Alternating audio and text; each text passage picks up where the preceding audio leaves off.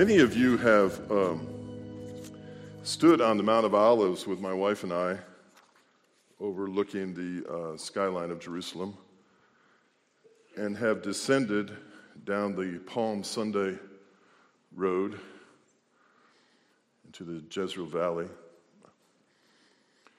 only to rise up again and go into Jerusalem, the same path that Jesus himself took on a donkey, prophetically announced in the Old Testament, as his triumphal entry into Jerusalem the last week of his life. A king riding on a donkey was an indication of peace. A king riding on a horse was an indication of war. So I want to go through this scenario, but not so much the details of the scenario as much as what it meant. What did it mean to these people? Were they aware? And even more important, what is the application of this event to your life, your household, your family, your marriage, your community, your church, our nation? What is the application of the triumphal entry?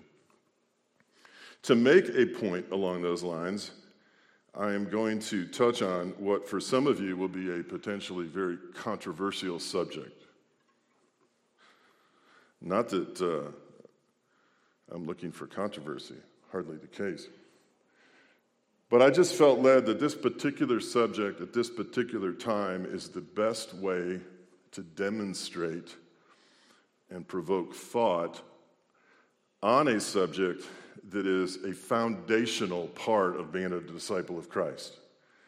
What I'm going to share with you today is, let me say it again, it's a foundational part of growing in Christ as a disciple. Unfortunately, it has not become a firm foundation for many people. So the example that I use, while potentially controversial, has its purpose. And the purpose is for you to think about in a bigger way, beyond the controversy that I bring up, if this principle is at work in your life. Because if it's not, you've missed a very serious, important, foundational brick in the wall of your faith. Okay?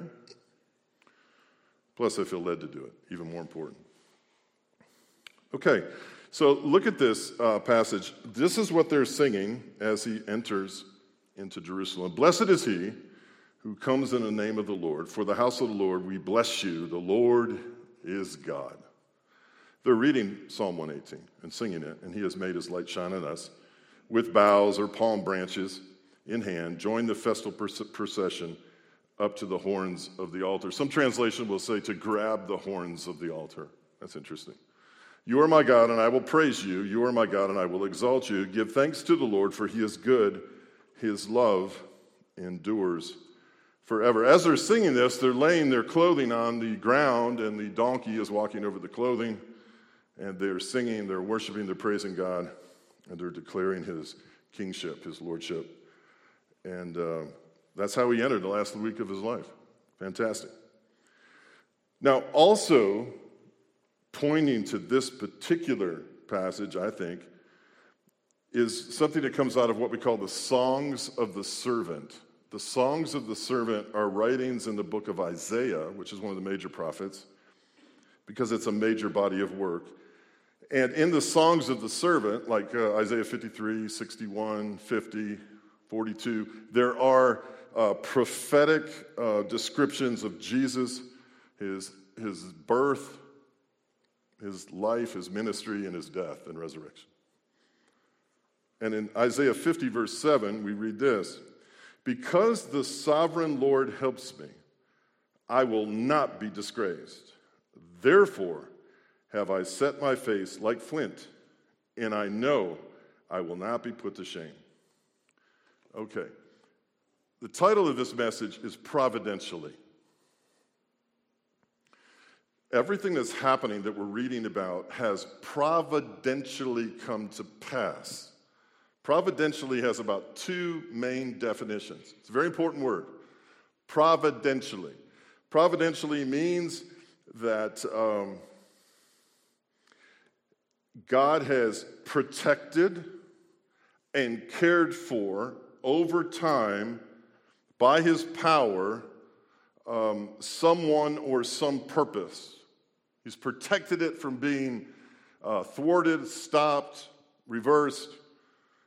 So I would say that God has providentially protected the messianic prophecies of Christ, starting with Genesis 3:15, to come to pass, to keep them from being broken, to bring them to fulfillment. Now, when God gives a messianic prophecy, it's just not as easy as you might think. God has to tell us what's going to happen. He has to allow free will within and in and around that happening to orchestrate and conduct the affairs of men so that the prophecy comes to pass in this broken and fallen world where men have free will. Said another way, Jesus is going to be born in Bethlehem, Micah tells us, but we got to have a census taken. People have to take the census. The word has to get out to take the census. The word has to be received to take the census. And Joseph and Mary have to get to Bethlehem. All of that conducting of free will and people and orchestrating scenarios is all interwoven into, Jesus is born in Bethlehem. It's just not that easy. So you see, Jesus is going to flee to Egypt as a baby with his family after Herod tries killing all the young children in Bethlehem. Well, all of that is orchestrated and prophesied. So God has providentially brought to pass what he promised about 200 times regarding the birth, life, ministry, and death, resurrection of Christ.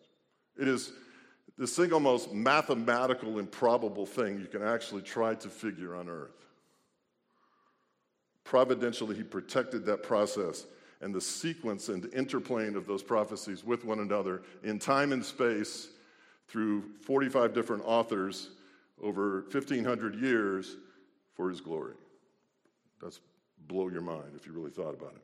Second thing about providence is it is a timely preparation for future eventualities. If you want to know the veracity of Jesus Christ and whether he historically lived, that's an easy one. But it is the prophecies over time, thousands of years, that we get into this thing about, man, that's no joke. The providence of God. Okay, well, he set his face like flint, Isaiah says. He was providentially destined to be there throughout antiquity. We know that. Almost all the messianic prophecies are being fulfilled up until this point. He only has a few more to go because he's only got a week to live. And then there are those others in the second coming. There's cooperation and collaboration between the Father and the Spirit to bring these about. There's divine timing, sovereignty, oversight, orchestration of human affairs. But here's the thing. His face is like flint towards Jerusalem. Let's say it again. His face is like flint towards Jerusalem. What does that mean? It means his face is resolute. It means he is determined. It means it's the only thing that matters. It means that's the focal point of his life is his death. It means he's not going to be sidetracked. It means that prophetically he is where he's supposed to be, when he's supposed to be there, approaching what it is he's supposed to be approaching, the cross. But also, not just sovereignly and providentially will he hang on that cross, he must willingly accept the cross in Gethsemane as the Father's will. Flint is a hard gray rock, real hard. They used it over years to fashion into weapons like arrowheads and things of that nature because it's very strong rock. When met with steel, it will spark. Flint is even used in modern-day cigarette lighters. I hope you don't know anything about that. Put it this way, there's a resoluteness and a determination on God's part, represented by the flint and his face towards Jerusalem, that eventually would spark a revival. That's the best way I could put it. No one has been more determined to fulfill something than Christ. No one has been called to fulfill something as horrific as that which Christ accepted on our behalf. The oneness with our sin. The Father provided the providence, and Jesus responded with determination, focus, resolution, and willingness. Philippians 2:8 puts us this way, he became obedient to death, even death on a cross. All right? So let's name some of these kind of eventualities. From the Father's perspective, he's already determined in Genesis 3:15 that he's going to put hostility between Satan and the seed of the woman, capital S. He's already decided early on in Genesis that the seed of the woman is going to crush the skull of Satan. Only his heel would be bruised.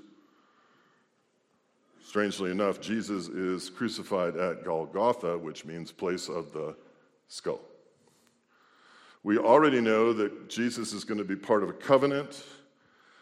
He's going to be sacrificial. He's going to die on the cross. He's going to be spit upon, mocked, disfigured. All the things that we see. He's going to be born in Bethlehem. He's going to be a Galilean. On and on and on. Already decided. Now, what do we do with this? What do we do with this idea that Jesus Christ is prophetically fulfilling the law on our behalf? And he's starting to demonstrate this. The only response these people have to his triumphal entry is that he is of greatness. Of great greatness.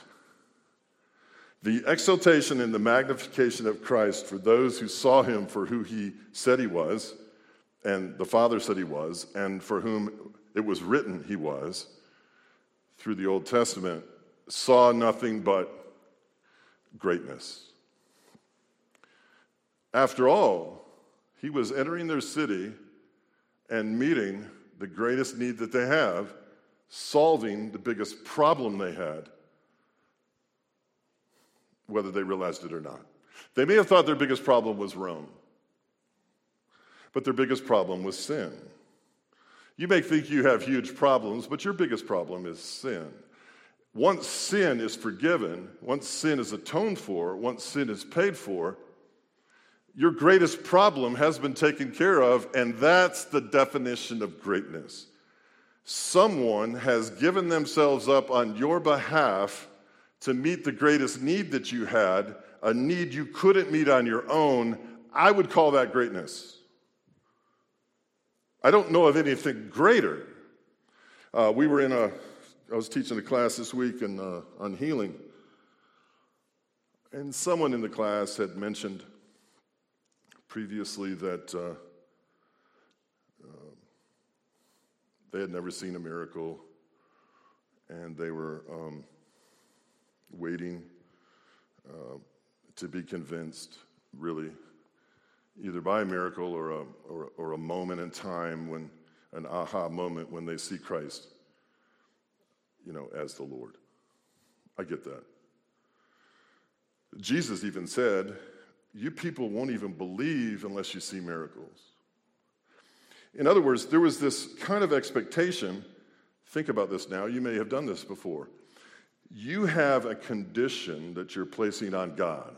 I'll believe if you do this, he does a miracle, I have this aha moment, whatever the case may be. I liken that to a modern day version of marrying for money. I'm going to marry you. I'm going to say that I love you, but I'm really marrying you for your money. You see, we don't come to Christ that way. We come to Christ for what he's already done for us, not what we perceive he's going to do for us in a relationship with him. You see the difference? Like, he's sufficient where he is right now for what he's done on your behalf. That's enough to worship him from all eternity. If you want to put a cherry on top and some whipped cream and some other things, fine, go ahead. Let him do that. But what he's done on your behalf and mine is plenty, believe me. All right. So, Christ is coming to meet their greatest need. Not their greatest want, necessarily, but their greatest need.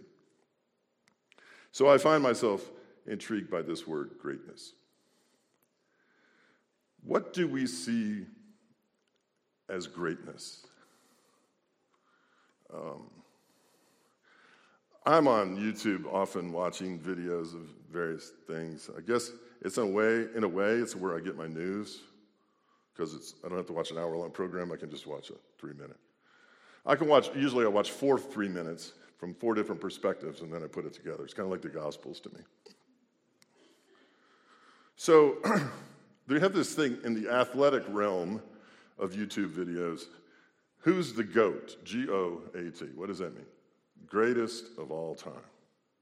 So some people, I don't know how they have time to do this, but they don't have anything better to do than put together videos to argue who's the greatest of all time. Tiger Woods or Jack Nicklaus?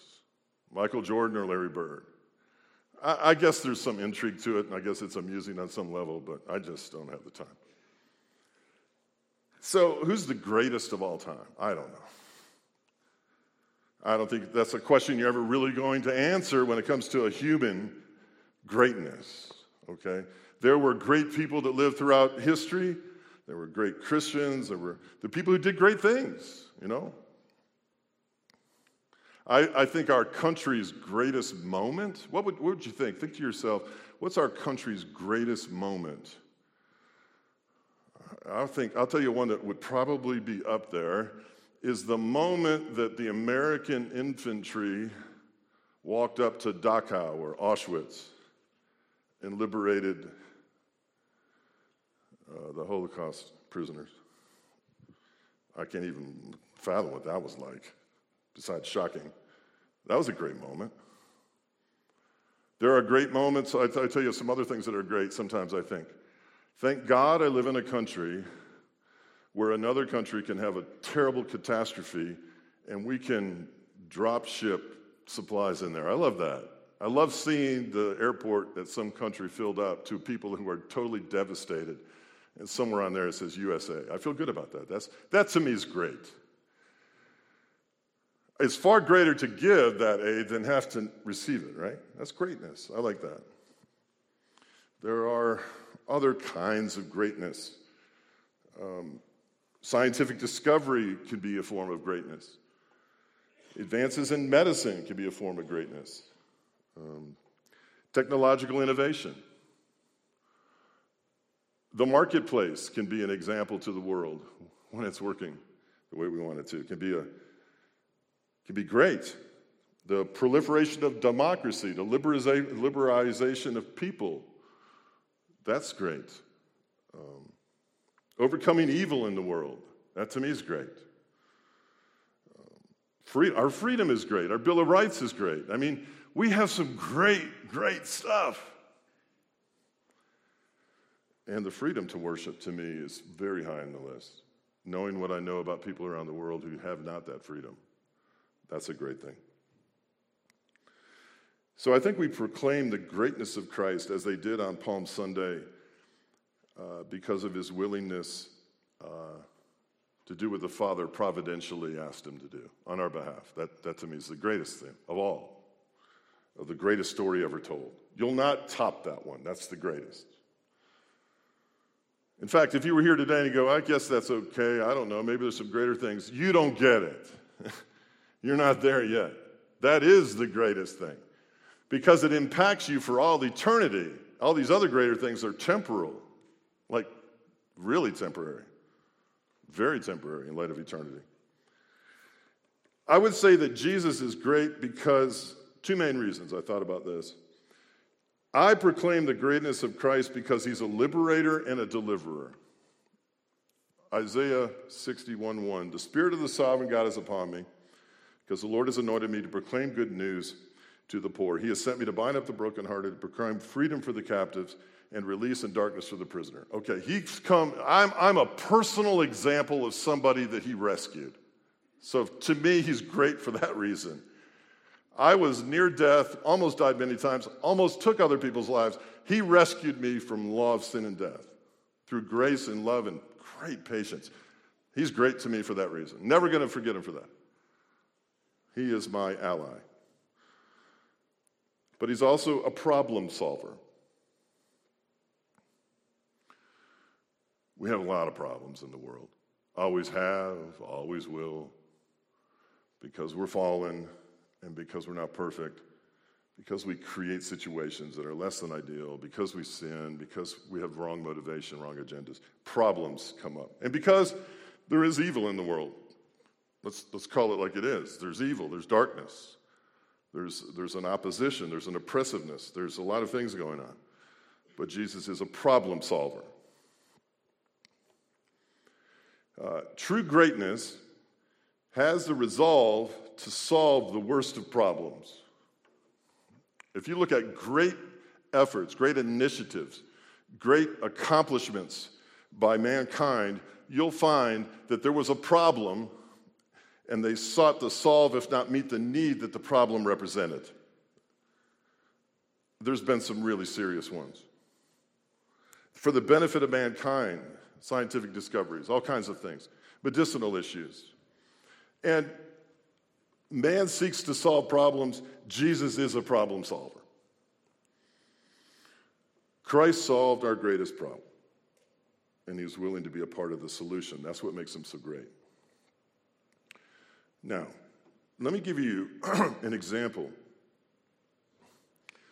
of something some of you probably won't like. Before I do, I don't have an agenda.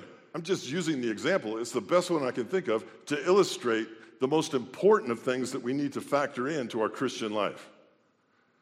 It just so happens this is the obvious one right now in our time and space, which to bring up because it best exemplifies the potential for a need to put something into practice that, quite frankly, isn't being put into practice often enough in our Christian life. Why this particular principle has been sort of sloughed off to the side and not really activated in our lives is probably costing the church credibility with the world. Well, I know it is. This particular thing, when you say I'm a follower of Christ, this particular thing, if once you say that and you mean it and it's accurate, this particular thing needs to be seen in your life. It needs to be evident in your life. And this is for many, it's a fork in the road. So I'm going to try to hopefully not be clumsy with this particular controversial issue. I don't really know the solution to this controversy. I really don't. I'm not going to pretend to, but I am going to use it. Here's the problem. Okay, we have a problem. Houston, we have a problem. Nobody would disagree that this is a problem. In fact, if you don't think this is a problem, we're going to stop and have a prayer meeting. Here's the problem. The problem is projectiles are exploding in the abdominal cavity of 9-year-old children sitting in second period grammar class. That's a problem. I don't know how anybody cannot see that that's a problem. Not only is it a problem, it's a recurring problem. Karl Barth, a renowned theologian, said that preachers should have a newspaper in one hand and a Bible in the other. I agree with that about 75% of the time. This is one of the times I do. I have a hard time navigating this. My granddaughter is 2.5. In 3 years, she'll be sitting in a classroom. The last thing that I would think is that a bullet is going to pierce her little body while she's sitting there trying to learn the difference between the letter L and the letter Q. That to me is just like astounding. So I call that a problem. I don't know what you call it, but it's a problem. I also know that the problem exists, and the source of the problem is on multiple layers. There's a breakdown in the society. There's a presence of evil. There's a need for better mental health care. I don't know. You could go on and probably come up with 20 reasons why this problem exists. You could get a whole bunch of people around the table and do all kinds of studies. You'd probably come up. Just hurry up with it because they keep dying. That's my point. So,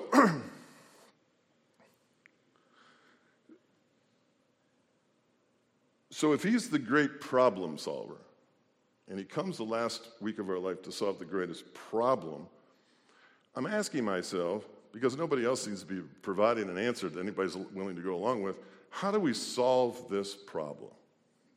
I don't think it's a ridiculous question. I think we all should be asking it. How do we solve this problem? And how long does it go on before we actually, I don't know, try to come up with some solutions, lasting? Because this isn't greatness. This is not an indication of greatness. This is an indication of the exact opposite of greatness. Said another way, this is an embarrassment. This is an embarrassment on our society. What is going on here? Like, Matthew 18, 1 through 5, he called a little child to him and placed the child among them, and he said, "Truly I tell you, unless you change and become like little children, you will never enter the kingdom of heaven. Therefore, whoever takes this lowly position of this child and is greatest in the kingdom of heaven. And whoever welcomes one such child in my name welcomes me. If anyone causes one of these little ones, those who believe in me, to stumble, it would be better for them to have a large millstone hung around their neck, be drowned in the depths of the sea." That's for stumbling. That's for stumbling. That's not for eradicating the life of a little one. That's for stumbling. Man, this is serious. This is a highly complex problem that has to be dealt with. And somehow, because nobody seems to have figured it out, I'm saying Christ needs to get involved because he's the problem solver. So what do we do? How would he? So you almost need to learn how to think about how to solve these problems from a biblical perspective, not a worldly perspective. I can't emphasize that enough. So I'm watching my little YouTube videos last week, and I'm looking for greatness. I got to find some greatness. Looking for greatness. I found it. I found greatness in two people. Well, more than two people. These are just two names. There were others. Officer Michael Collazo and Rex Engelbert. Officer Rex Engelbert. I watched these men get out of their cars, put their training into action. I saw them willingly give up their rights, the right to life, liberty, and the pursuit of happiness.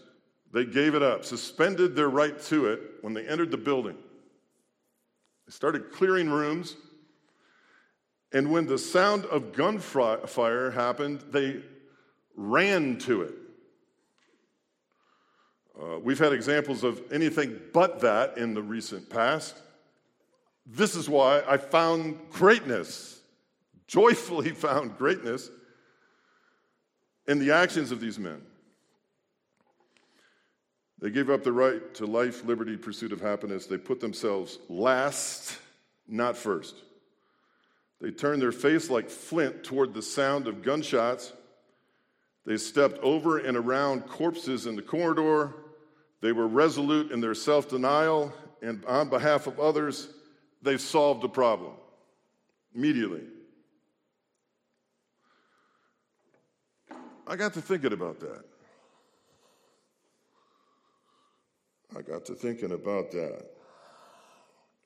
Tough problems necessitate tough solutions. I found myself with the greatest respect for what I saw. Because what I saw is best exemplified, other than in that school, in the last week of his life. Jesus entered Jerusalem, they entered the building. Jesus cleared the money changers, they cleared the classrooms. Jesus' destination was an upper room, and their destination was an upper room. Jesus faced the high priest, Pilate, and Herod, and the officers faced their own potential demise. It's what I'd been looking for. It was a real-life example of Christ in the flesh. Not faith, or faith without works, but faith with works, with preparation. It was almost as though providentially, these men had been prepared for that day, not just in their actions, the technique, and how they're going to do what they're going to do. They had been given and afforded the opportunity to be prepared in their own heart to do it. There was no waiting, there was no indecisiveness. If anything, they expeditiously wanted to get into that building as fast as possible. And this is the principle.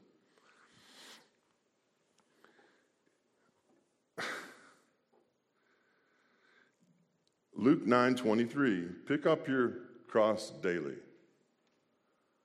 Deny yourself and follow Christ. I would say that principle right there separates each of us from the providential place that Christ wants us to be. Okay? He doesn't want us in the parking lot in the middle of an active shooter situation. He doesn't want us weighing the costs of living a life of following him when he calls us to do something sacrificial on the behalf of someone else. He doesn't want us afraid of man and what man will think when we feel like we're called to share the gospel. We have to die to self and be boldly share the gospel in love. This is, to me, the marker in the road that almost separates mature from immature. The man or woman it will no longer be about them, it will be about him. Or those of his who are in harm's way, or those of his who are lost, those of his who are confused. There's people in our life that he wants us to reach resolutely and turn our face like flint towards those people and help them. But the reservation or the self-awareness or the self-consciousness that keeps us from actually doing what he called us to do, to me, is a separation between maturity and immaturity. And a firm foundation in Christ must adopt an understanding of denying yourself, picking up your cross daily, and following Christ. I don't know another way to put it.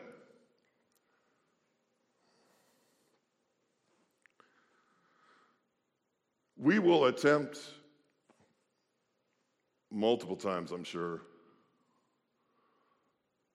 ways to try to minimize. I don't know if you can actually stop something like this. Certainly minimize a plight of children and adults, for that matter, just being slaughtered in broad daylight on a regular basis. No matter where you are, really. Be in a grocery store, you can be anywhere. The neurosis, here you go, the neurosis that develops in a society over time among a generation of people who can't even go in public without thinking or looking over their shoulder is just unbelievable. So, all right, we all know that's a problem. Nobody's advocating that. But here's some things that I think are thought-provoking. I have a gun safe at home. I have a big safe, and it's full of guns. Guns my father-in-law gave me, and guns for hunting. My son gave me one for Christmas. I've only bought one gun, but I have a bunch of them. And I was sitting at breakfast the other day just to see the reaction of my friend of mine who's a gun lover. I have guns. I'm not necessarily a gun lover. I have them. And I use them for hunting. But I know he's a gun lover. So I said this. I wanted to see his reaction. I don't know if he's here today or not. It doesn't matter. I'm going to talk to him about it anyway. I said, we have these projectiles that are exploding inside the abdominal cavity of 9-year-olds in second period grammar. And somebody has to figure out how to solve this problem. To what extent would you go for that not to happen anymore if it could be proven that the way that we're doing it is not going to change anything? It's a thought-provoking question. And that's why I bring it up. It's an interesting topic. I'm not willing to do this. I'm not willing to give up my right. I'm not willing to wait. I'm not willing to whatever, however you want to do it. If you actually could prove, I don't know, if you could actually prove that there's a direct correlation between people getting killed and buying these guns the way you do, or however it works, hypothetically speaking, okay? I don't think it's a total solution to this whole thing. Hypothetically thinking, how many people say, no, I'm not going to give that up, it's my right? It's a thought-provoking question.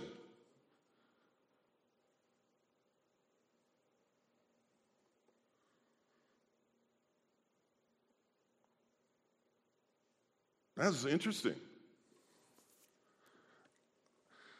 Michael Collazo and Rex Engelbert gave something up. Didn't have time to call his wife. Stormed into that place. That's greatness. That's greatness.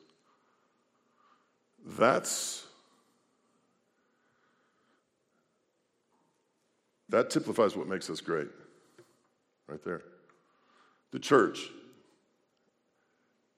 has to be able to give herself up on behalf of another.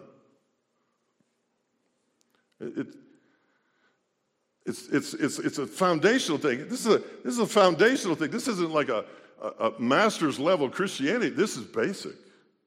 Basic. We have to submit to one another. It's part of the package. Forget the guns. I don't know how that's going to be solved, and I don't have an answer. I don't pretend to have an answer, and I don't have an agenda. My only point is I'm bringing something up that I think is thought-provoking. Are there certain things in my life that I won't give up no matter what? That's the point. So don't write me a white paper on, save your time. Are there things in your life you're not going to give up no matter what? And what are you holding on to? It could be in a relationship. It certainly could be in a marriage. It could be so many things. Pick up your cross daily. Deny yourself and follow Christ. Why does Jesus talk to us about fasting? That's a basic thing too, my friend. Basic thing. Why? He wants us to understand that we don't get everything we want when we want it. We aren't due everything that we get. Here's one. Your life is not your own. It was bought with a price. You see, the Christianity in the Bible and the version you see out in the world are 2, if not 3, if not 4 different things. We're called to be persecuted and guaranteed persecution. Pick up your cross daily, deny yourself, and follow Christ. Is that a Palm Sunday message? Actually, it is, yeah. It is the sole agenda and intent of Jesus Christ in the last week of his life to turn his face like flint, providentially speaking, to die to his own self, though he didn't deserve it. To give up all executive privilege of heaven and receive what he didn't deserve, not what he did deserve. And you and I are called to follow him. Whew. That's something. They didn't tell me that when they led me in that sinner's prayer. Nobody told me about that. Where was that? It just came out of nowhere. Like, oh yeah, I meant to tell you. This dying to self thing. Oh yeah. Why'd you wait so long to tell me that? Where was that? It wasn't even in the orientation. You waited. I got all zealous for Christ. I came to church, started worshiping. Then somebody dropped that bomb on me and go, what? Yeah, it's in the Bible. It's everything. It's in there. I'm going to read these words to you. I am 155%, 200%, if there's such a thing, of making America great again. I can't think of a better thing for our government to do. I just have a definition of greatness. It's different. Therefore, if you have any encouragement from being united with Christ, if any comfort from his love, if any common sharing in the Spirit, if any tenderness and compassion, then make my joy complete by being like-minded, having the same love, being one in spirit and of one mind. Do nothing out of selfish ambition or vain conceit. Rather, in humility, value others above yourself, not looking to your own interest, but each of you to the interest of others. In your relationships with one another, have the same mindset as Christ Jesus, who being in very nature God, did not consider equality with God something to be used to his own advantage. Rather, he made himself nothing by taking the very nature of a servant, being made in human likeness, and being found in appearance as a man. He humbled himself by becoming obedient to death, even death on a cross. Therefore, God exalted him to the highest place, gave him the name that is above every name, that the name of Jesus every knee should bow, in heaven, on earth, and under the earth, and every tongue acknowledge that Jesus Christ is Lord, to the glory of God the Father. I have a responsibility providentially given to me, and that is to tell you in an accurate manner that you are called to deny yourself and follow Christ. That is my mandate to you. Despite the rivers of influence that say otherwise, that is what I am mandated to do by God. As well as live it out myself. That is Christianity. Don't mistake Christianity for some other version you hear outside this room.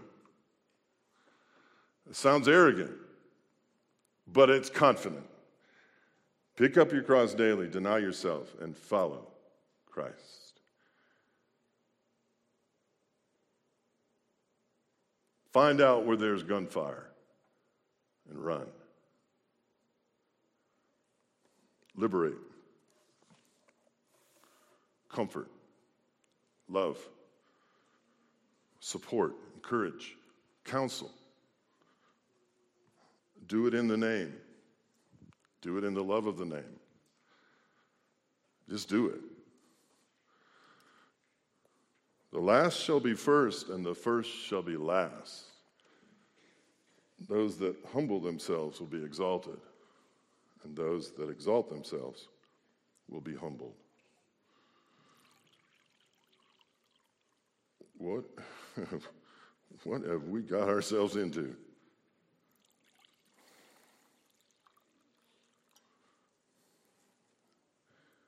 That's discipleship.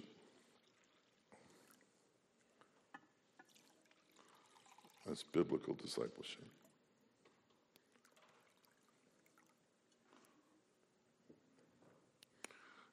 Communicates would come forward. Let's prepare for Holy Communion.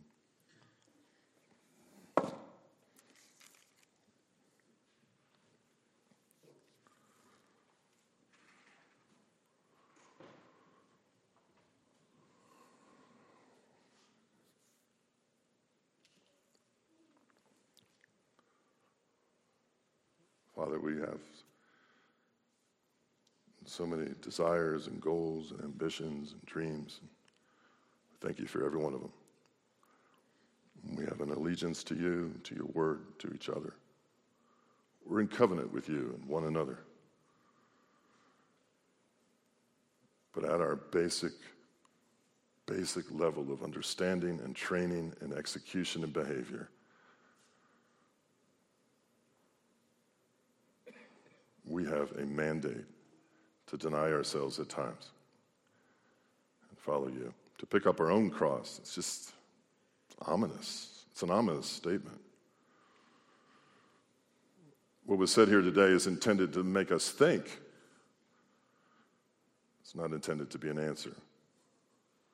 You're the answer. And we need to think about it. So bless us in that endeavor. What is it we're holding on to in our lives, in relationships, that perhaps we need to let go of? What attitude? What reservation? What hesitancy? What arrogance do we have? Reveal that, if you would, please. Solve our problem continually, daily, through your broken body and your shed blood on the cross. This we know for sure, and in this we rest. You are our strong tower, and the righteous run into it, and they are safe. Help us, Lord Jesus. Help our land.